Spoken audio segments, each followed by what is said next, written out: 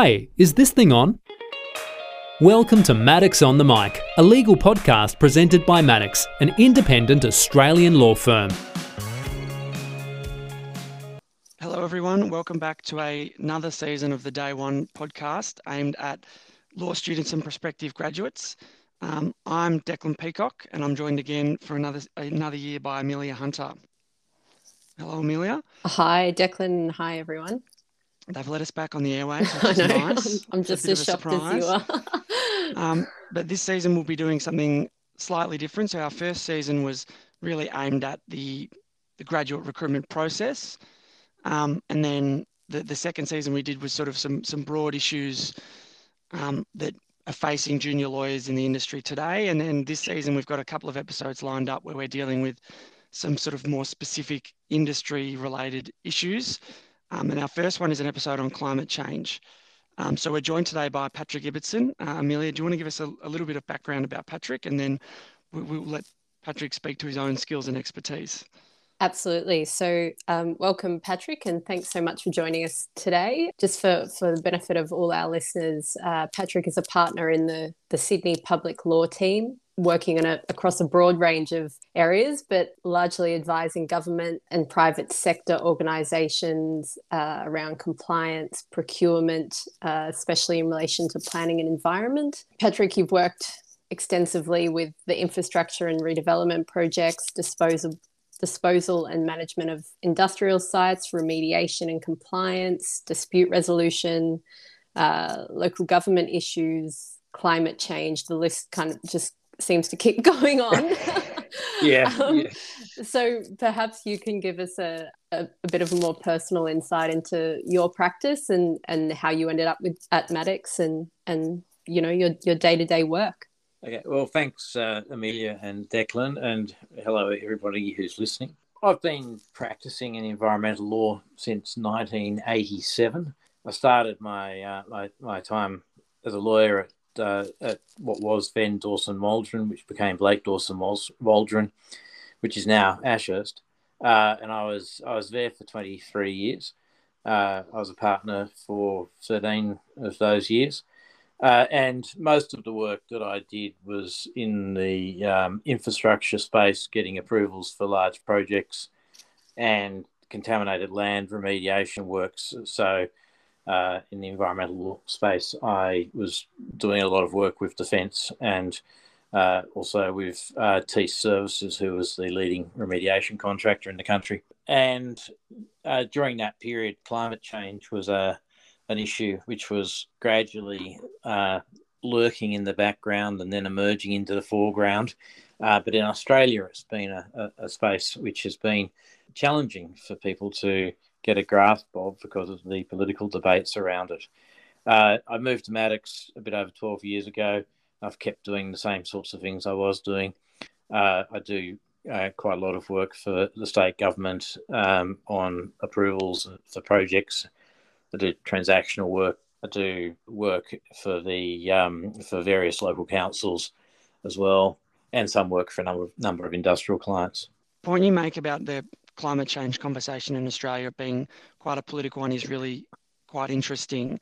I suppose you get a very up close view of how organisations and government departments are dealing with climate change, and because you've been practicing for such a long period of time in this area, you've probably got a pretty good insight.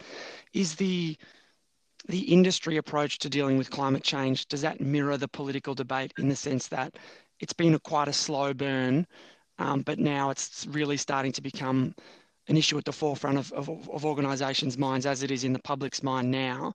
Or has that been sort of a more ongoing process, or is it sort of dependent on the government of the day? What's sort of the change in your practice with the changing climate change debate? Yeah, so we have found it's an area that waxes and wanes. The politics of it have been unhelpful for people who want to actually see the issues being addressed, and they appear in this election to continue to be somewhat unhelpful. There's been limited legislation since the Rudd government introduced what was then badged by the opposition a carbon tax. The legislation has been minimal.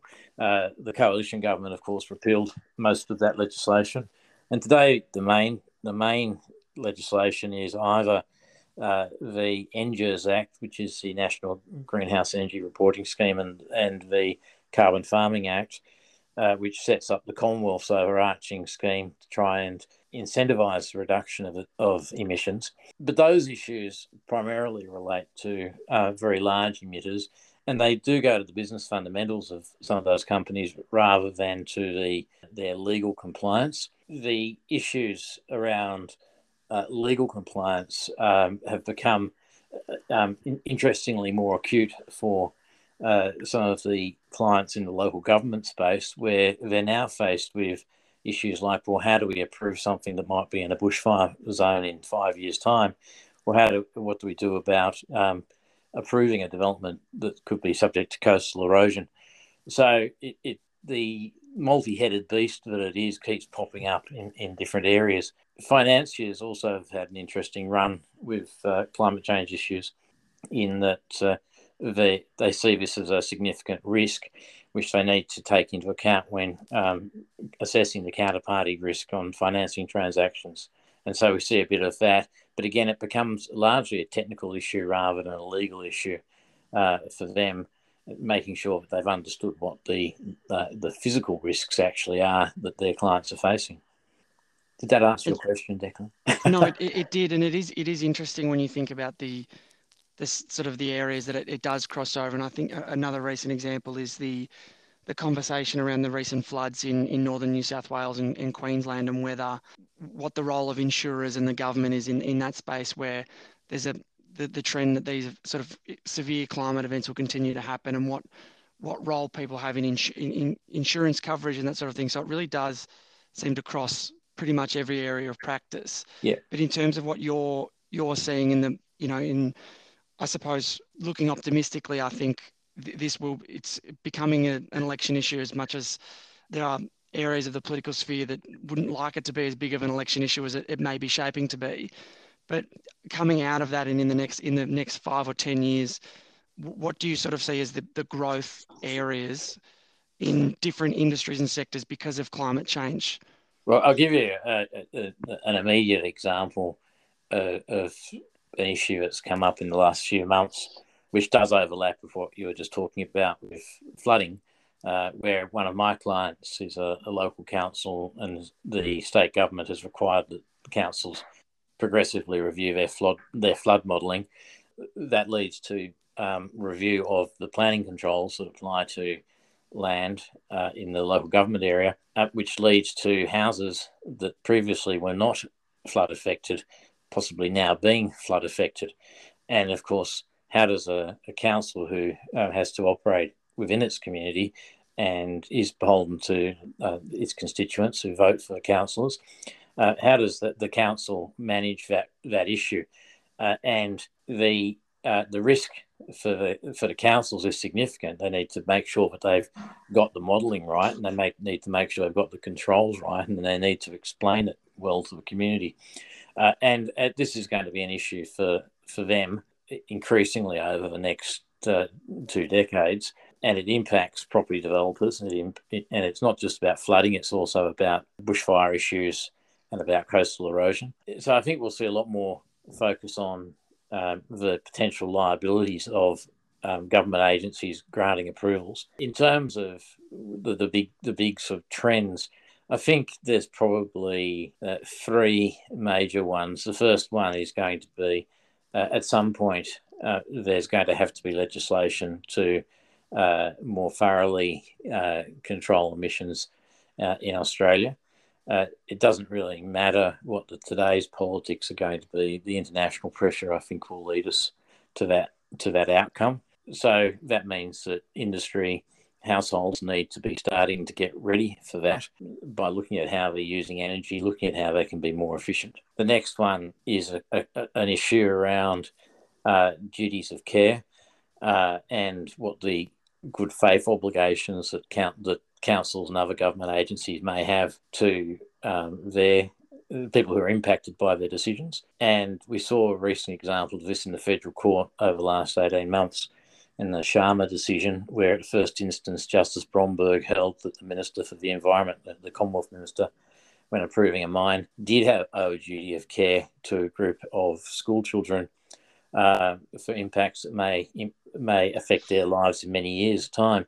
That decision was overturned on appeal, but the appeal judges had to work very hard at it, and it was interesting to see how they unpicked Justice Bromberg's reasoning. But I think that's the thin edge of the wedge. That raises a question about intergenerational equity and principles of ecologically sustainable development. What does today's society owe to the societies in the future, and how does the law cope with that? The law's not well placed to deal with those issues. Third trend that is likely to come is the concept of extended producer responsibility. As a country that exports coal, currently, when we're approving coal mining projects and gas projects, the arguments that are put forward in favour of the project say, well, yes, there's going to be greenhouse gas emissions in three scopes. The first scope is the direct emissions from the mine, the second from the logistics chains and the power used in the mine sites, and the third being the burning of the coal. And the third scope is usually responded to by saying that, well, the countries we're selling coal to will be themselves parties to the Paris Agreement and offset those emissions, so we don't need to be concerned about them. But I don't know that is logically correct. We don't know exactly where the coal that is mined here gets burned. It can be on-sold, and we don't know whether or not the markets into which we sell coal will in fact have adequate offsetting mechanisms. So it seems to me that at some point we're going to have to bite the bullet and say, well, we need to track through how the coal's being used and be responsible about ensuring that emissions are in fact offset. And that way the coal industry could continue. And if it doesn't, it will find itself under increasing pressures politically in society, which would be unfortunate because it's a very important part of the economy. Thanks, Patrick. That's I think a really good backdrop against which we can start getting into more of what your team does in this space and how you see these trends and these broad issues kind of, manifesting in the work that you do every day, and that the work Maddocks is seeing come through. Yeah, so again, the work that we're doing probably falls into a few categories in transactions. So when we're supporting the corporate team in M&A deals or financing arrangements, these issues pop up as risks that need to be thought through. If you're managing a transaction which is a merger of two large entities, does that tick over into a threshold which requires reporting of greenhouse gases, or in the future will it increase their combined carbon footprint so that there are new obligations that might apply to them? The work we do for the governments, in particular councils, around planning for flooding and bushfire protections. Some new work that we're beginning to see around ESG, so environment, social governance. It's something I used to do back in the 90s, but it's coming back again, where boards are interested in understanding what their governance obligations are going to be. All of that ties into a beginning of a recognition of the importance of principles of ecologically sustainable development, which have been in legislation for the last 30 years, but are now beginning to actually get some teeth with decisions such as the Sharma decision in the federal court. And people are starting to say, well, what do these really mean for government decision makers? And what do they really mean if we commit to them as a business? And I think, Patrick, just so for our listeners, this podcast aimed at sort of junior lawyers entering the industry. So I suppose with those sort of growth areas in our practice, and it's only going to become a bigger issue and require more sort of thought, what would your sort of, if you're a junior lawyer who's passionate about climate change or being involved in this space, Is there things you should be reading or doing or trying to incorporate into the work that you're seeing as a junior lawyer to get across these issues and these skills? What would your advice to our listeners be? Yeah, it's an interesting question because I've seen in my time a lot of people throw themselves into climate change issues with great enthusiasm and find that the market there is difficult because a lot of it is technical rather than legal. So I think as a lawyer, the really important thing is to focus on what the client's needs are and what the cutting edge legal issues are going to be for those clients. So rather than being entirely focused on the climate change impacts and the need to do something about it, ask them more focused questions about, well, what does climate change mean for a particular set of clients? What does the likely policy and legislative response mean for a particular set of clients? And what is it that lawyers bring to the table in this space? And those skills that lawyers can bring include the sort of forensic analysis of risks, understanding of the common law constructs of duties of care and the processes of good decision making, and apply those in the context of the client's needs. Excellent. Thanks, Patrick. And Patrick, what kind of internal Maddocks systems and processes do we have in place that address these climate change issues that we're seeing and that really go to the heart of that issue? We used to have a process of doing a very comprehensive review of Maddox's environmental impacts, including its carbon footprints. And that's become more standardised now with a group of other law firms. In terms of the clients, we've set up a working group on climate change to go through and focus on the client needs, different sectors in which we operate, and work out how we can best assist clients navigate their way through what's sure to be a difficult period over the next 5 to 10 years. My team has regularly published articles on climate change issues, and we recently decided to publish what we call a Climate Change Review, which was a compendium of a lot of the issues that have come up over the last 12 months, including the Conference of the Parties in Glasgow and the various decisions in the Federal Court and elsewhere about climate change related issues. And we've put that out to clients with a view to engaging with clients in the debate. The really important thing is to try and stay focused on the client's needs and to understand as best we can what risks are being posed. And one way to do that is to be engaging with the clients through those sorts of publications and presentations, and just meeting with them and talking through the issues so that we're not sort of just coming with a one-size-fits-all, you can do better approach, but rather something tailored to their needs. Well, thank you for that, Patrick. I think that's all the questions we had for you today. We'll be sure to put the journal, the publication that you mentioned in our notes for the show. So if any of our listeners want to check that out, they'll be able to find that in the links. Thank you for joining us today for the very comprehensive and insightful update on climate change in the law and what Maddocks is doing in that space. It was really interesting, and although I work for the business, I've learned a lot, so I'm sure our listeners will as well. So thank you. Absolutely. Yep. Thanks, Declan and Amelia, and thanks everyone for listening. Thanks, Patrick. And yes, thank you to all our listeners. We hope you enjoyed this episode. If you have any questions, don't hesitate, to reach out to Declan or myself or a member of the Maddocks team. And of course, if you liked the episode, don't forget to rate, review, and subscribe wherever you listen to your podcasts. Thanks, Declan. We'll see if they let us back on for another one.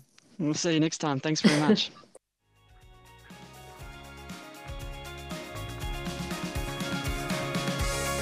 Thanks for tuning in to Maddocks on the Mic. Don't miss an episode of the show. Head to maddocks.com.au/podcast to subscribe. If you'd like more information on any of the topics discussed in today's episode, visit the Maddocks website, maddocks.com.au.